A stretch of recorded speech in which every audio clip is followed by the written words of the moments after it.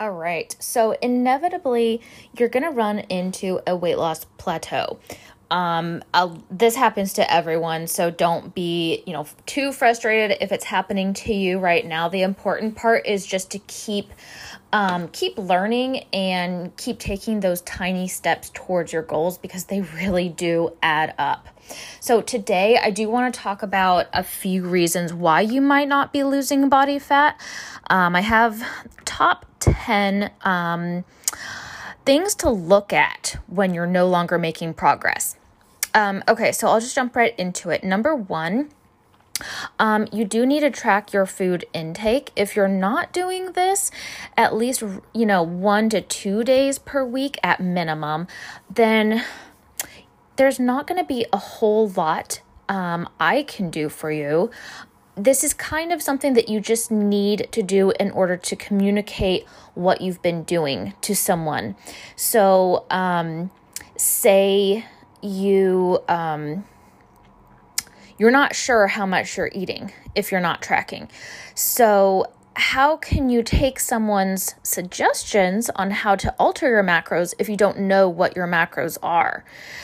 So this is just something that you're going to have to do every once in a while. You might not have to do it every single day, especially if you tend to eat the same portion sizes of food and the same types of foods over and over.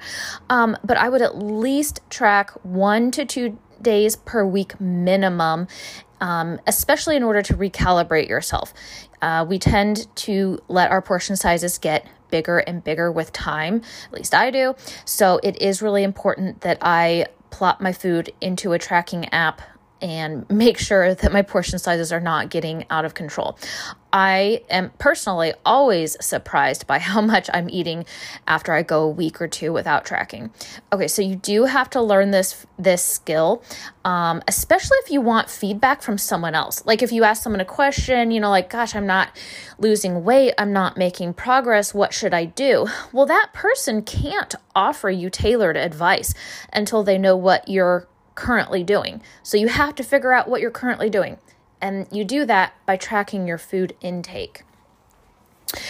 It's not super fun to always, be tied to your tracking app or to always be measuring and weighing your food, but it is the fitness language, and you have to learn to speak that language if you want to communicate with someone about your progress and what to do.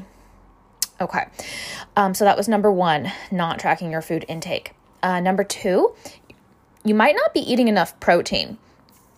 In order for your physique to really take off and to get a toned look, quote unquote, toned just means that you have, a nice base layer of muscle and not a lot of body fat in order to show the muscle through the body fat. That's what people actually mean when they say toned, is build muscle and lose body fat. Okay, so in order to build muscle, you do have to eat protein. Now, this also works for fat loss because protein is probably the number one most satiating macronutrient. Personally, I think protein and then fat is probably a close second, but this is going to vary from person to person on what is most satiating versus like carbs versus fat. Some people love their carbs and they think it's the best thing in the world. Some people love their fat and think that is the best thing in the world. But I think it's safe to say for most people, the number one most satisfying nutrient is protein.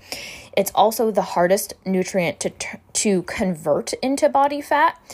So you really just cannot go wrong eating high protein. Now, I understand this is probably a big ask. It's hard to get enough lean proteins in. This is not a comfort food. Protein sources don't always taste very good, especially if you're eating lean proteins. I'm guessing not a lot of people are craving chicken breast. It's not my favorite food either. But if you have a physique goal, this is extremely important. You have to eat enough protein. I would start with 1 gram of protein per pound of body weight. Or on the other hand, if you're carrying a lot of extra body weight, you might need to do 1 pound of protein per per pound of lean body mass. Now that's going to be an estimate because most people are not going to know exactly what their lean body mass is unless you've done like a DEXA scan or something like that. But the average woman is 5 feet 4 inches. Even if she is 50 to 100 pounds overweight, lean body mass is going to be at least 100 pounds. Okay, so that's just kind of a very rough estimate of a starting place of where your protein needs to be. Most adults, including women, need to eat about 100 grams or more per day. So that is going to be a minimum for most people. If you're really, really, really short, you could probably get away with eating less protein, but I would say around 100 grams minimum. Okay, so that is number 2. You really do need to get those lean protein sources in.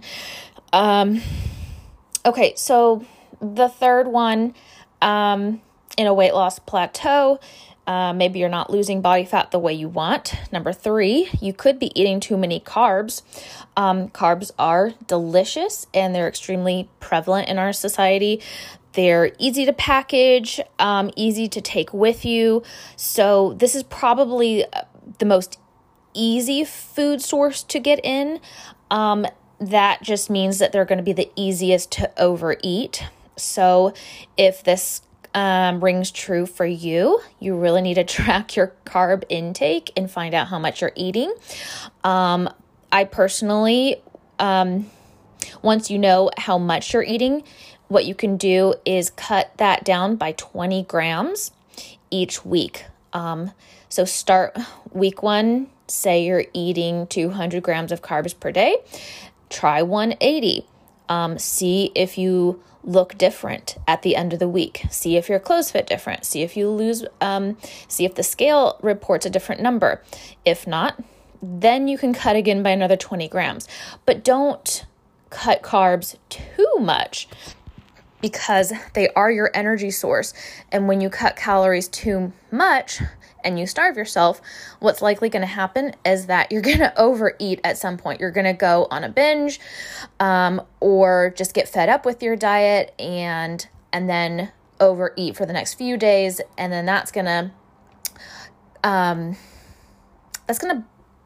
set you back ultimately. So it's all about the tiny steps forward. It's not about who can go lowest calorie for so long. It's about the small changes that you make. So this really is an important message. Like, don't cut your calories too much. Don't cut your carbs too much. Just focus on a gradual cut. Try 20 grams at a time. Okay, so that's number 3. You might be eating too many carbs. Number 4, eating too much fat. If you are like me, you love your fat. It is delicious. And to me, this is the second most satiating nutrient, protein and fat. So that's what I gravitate towards. I cannot get myself unhooked from those damn nut butters. They are so good. Peanut butter, almond butter, cashew butter, regular butter. I don't know. It's delicious and I love it. So for me, this is something that I have to look at because fat, it's delicious, it's satiating, but it doesn't help you build muscle. So it's really not doing a lot for your physique. Okay, now that being said, yeah, you have to get a little bit because you don't want to mess up your hormones. You need fat in order to, build the sex hormones, estrogen, testosterone, and all the others. So it's not that you're eating zero fat on a fitness journey. You just need to eat lower fat because this is the only nutrient that's not really helping your muscles repair. It's not really helping you build muscle. So you want to keep that on the lower side. It's really hard to give an estimate of how much fat you should be eating without knowing my audience. So I don't really like to give specific recommendations if I don't know who is going to be listening or who I'm going to be talking to. But I would say in general, for the average female, 5'4", 5'5", 5'6", I would probably start you around 50 grams of fat, possibly even lower. But, especially as a female, you don't want to cut this macro too far low because you do need some fat for hormonal functioning. So just be mindful of that. But if you know that you're eating like 80, 100 grams or more per day and you're not on a ketogenic diet, that's too much fat to be eating with carbs, because a fat and a carb together, that's a great recipe to gain weight and to put on body fat. So you do, when you're tracking macros, want to keep your fat a little bit on the lower side. Let the carbs fuel your workout. Let the protein repair your muscle. That's the strategy there. Okay, so that was number 4. You might be eating too much fat. Number 5, this is such an important one. You have to have some type of game plan. You have to have a strategy. Most people don't have this. Because they don't realize, people who are losing body fat, it is all strategy. It is highly strategized. And most people don't see that because it's something that it's just not visible. People may not tell you that they're working with a coach or a dietitian or a fitness trainer. They kind of tend to keep this information to themselves. I don't know, maybe sometimes people are just a little bit embarrassed about it, or they just, maybe it just doesn't come up in conversation. So to the outsiders, it's going to look like that person just magically dropped body fat, when in reality, they had a game plan. They were assigned macros. They've been tracking their food or following a meal plan. They've been working with a trainer, or they've been forcing themselves to go to the gym regularly, even on days they didn't want to. So it's all strategy. No one magically drops body fat in an otherwise normal, healthy individual. You're not just going to spontaneously drop body fat. You have to have some type of plan in place. Okay, so that is super important. If you're someone who wants to lose body fat and you don't have a strategy, you're probably not going to make a ton of progress until you do have some type of plan and hold yourself accountable to that plan. Okay, so that was number 5. You have to have some type of plan or strategy in place. Okay, so that being said, the other thing that's important to remember is, what are your goals? Are you trying to create a toned look, or do you know that you have a lot of body fat to lose? What I'm getting at is, do you actually need to build muscle first before you can lose weight? Or is your body ready to jump into a fat loss phase? Because sometimes people are not ready to lose body fat. The person that may not be ready to lose body fat is someone who maybe considers themselves to be 5 pounds overweight, quote unquote. The person who wants to lose 3 to 5 pounds, I would challenge that. I would say, are you sure you need to actually lose weight? Or do you actually need to put on muscle so that you appear leaner and more structured and have a frame, you have a physique? Okay, so that's actually a really important point to know. Do you need to lose body fat, or do you actually need to build muscle to create the look that you want?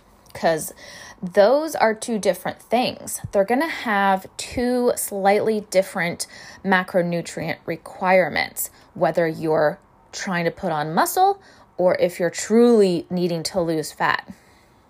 So you need to decide, maybe talk to someone else, talk to a coach, talk to a dietitian, talk to whoever. Decide what is your actual priority. Is it building muscle, or is it losing fat?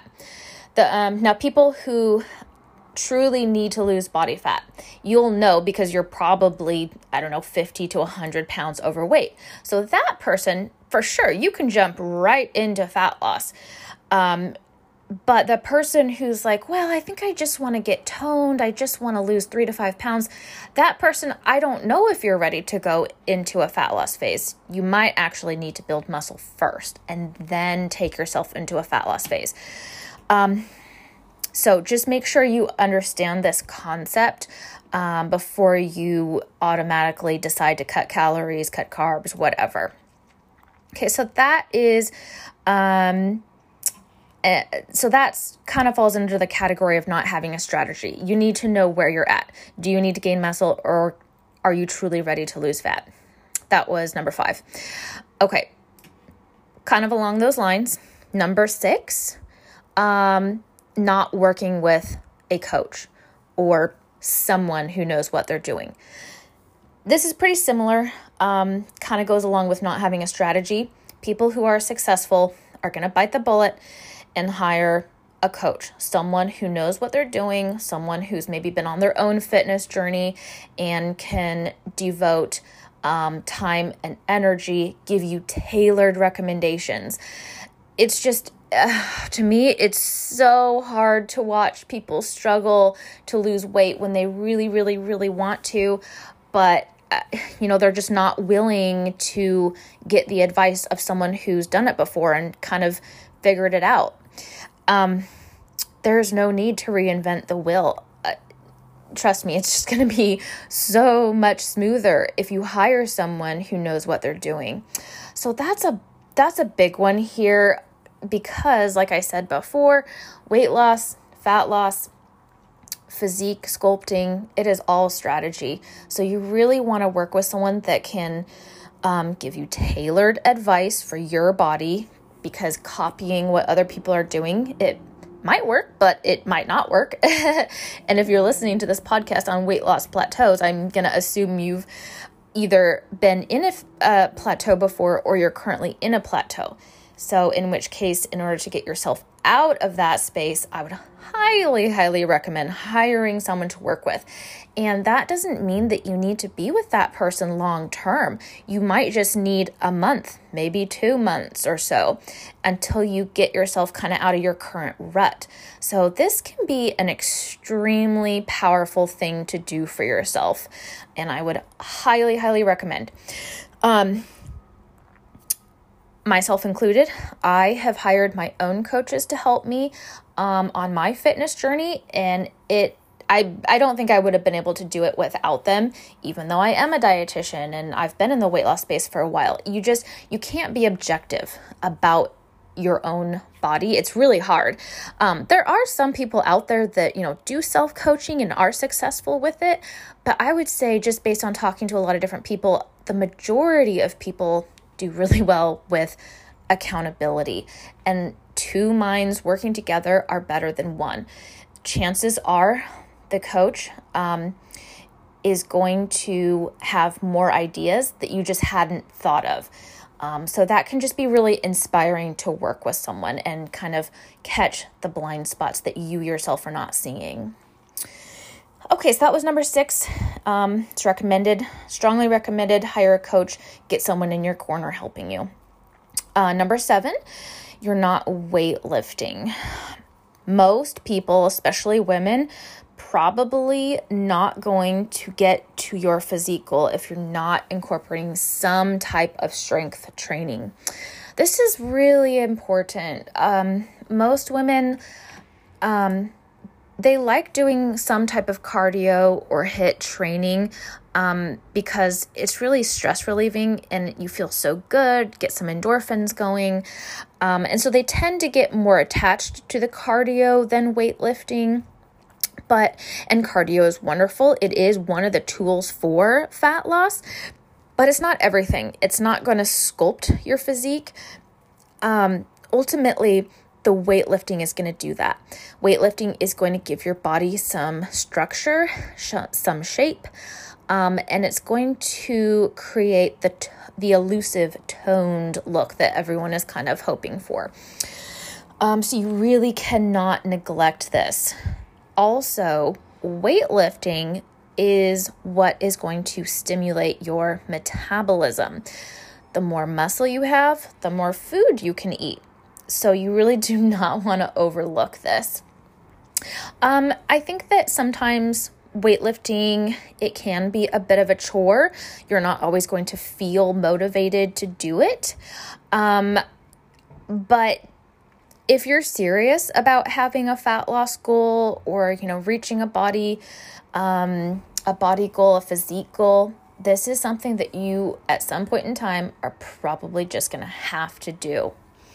Some women are intimidated. They don't know what to do at the gym, how to use the machines or the squat rack. Invest in a personal trainer. Like, the things that you learn with a trainer are going to stick with you for the rest of your life. You will not regret doing this. So that is what I would say. Just bite the bullet. Make sure you're not going to hurt yourself. Watch the form. That is important. And keep an open mind, because you might find you love weightlifting. You might find that you do get the same stress relief that you get from your cardio session. So don't discount it before you've even tried it, and give it a solid 6 weeks before you make up your mind either way on if you like it or not. Because once you build this as a habit, habits are very powerful. They stick with you. So you almost want to give it a solid chance. Make it a habit first, and then decide if it's something that you truly do not enjoy. But keep an open mind. That's a super important part of this journey.